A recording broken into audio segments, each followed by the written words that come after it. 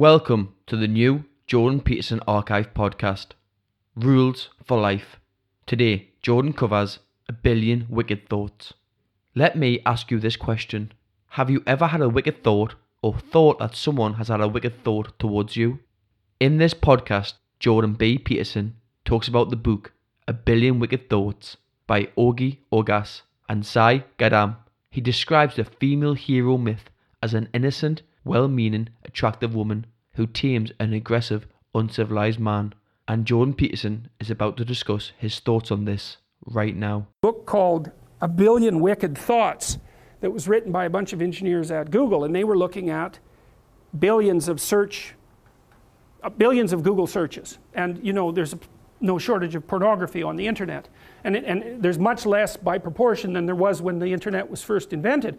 And it's so interesting because it actually turned out that one of the things that drove the development of the internet and the technology was the proclivity of young men to search out sexually provocative images. That was what was at the forefront of the development of the net. It's extraordinarily interesting.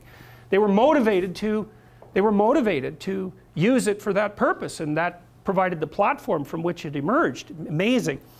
Anyways, the Google engineers looked at pornographic search processes and then segregated male searches from female searches, and what they found was that the males searched out images. Surprise, surprise, no one considers that, you know, particularly interesting, but the females searched out literary representations of pornography. It was written. And so I can give you an example of that. If you know about Harlequin romances, does everybody still know about those? Anybody not know about those? Okay, well, they're mass market romances and of a very stereotypical type. And the original ones were pretty harmless in terms of no violence and no real sexual content. But that was 40 years ago, and they've differentiated tremendously, and now there's hardcore Harlequin romances, and with particularly garish covers, and then there's the old, you know, more tame, basic, sexless and aggressionless romances where everything is implied and not explicit, but the explicit ones exist. So they did a plot analysis of the typical pornographic female fantasy. Well, and it's so comical because engineers did this, and social scientists would never do this because they'd be probably too concerned about the ethics of it or some damn thing.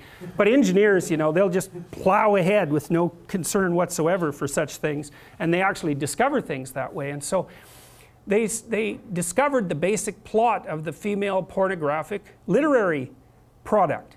And they identified, so basically what happened was that a innocent, well-meaning, and attractive young woman encounters a male who's a bit of a monster. And the monster, there's 5 types of classic male monster. For all you males who want to know, this is what you can become. Vampire, that's a good one. Werewolf, billionaire, pirate, and surgeon. Okay, so that's very interesting because, well, first of all, there's a dominance thing. Now you're actually blushing, you know, you're actually blushing about that. That's very, very funny. So, sorry to point it out, but it's so comical, you know.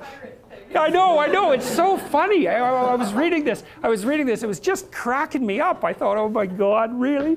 Pirate, vampire, oh, that explains it. What about all these damn vampire shows, right? They're so popular online, they're so popular on Netflix. Oh yes, and then there's the werewolf. There's nothing sexier than a werewolf, apparently. But I mean, so there's predatory dominance that's implicit in that, right? With the billionaire, it's more abstract, but clearly that's an indication of very high success in the male dominance hierarchy. So, but there's this desire for aggression that's in that, a real aggression. Right, and it's not surprising to me at all. It makes perfect sense. But the basic plot is that the woman encounters this mysterious and aggressive male and tames him.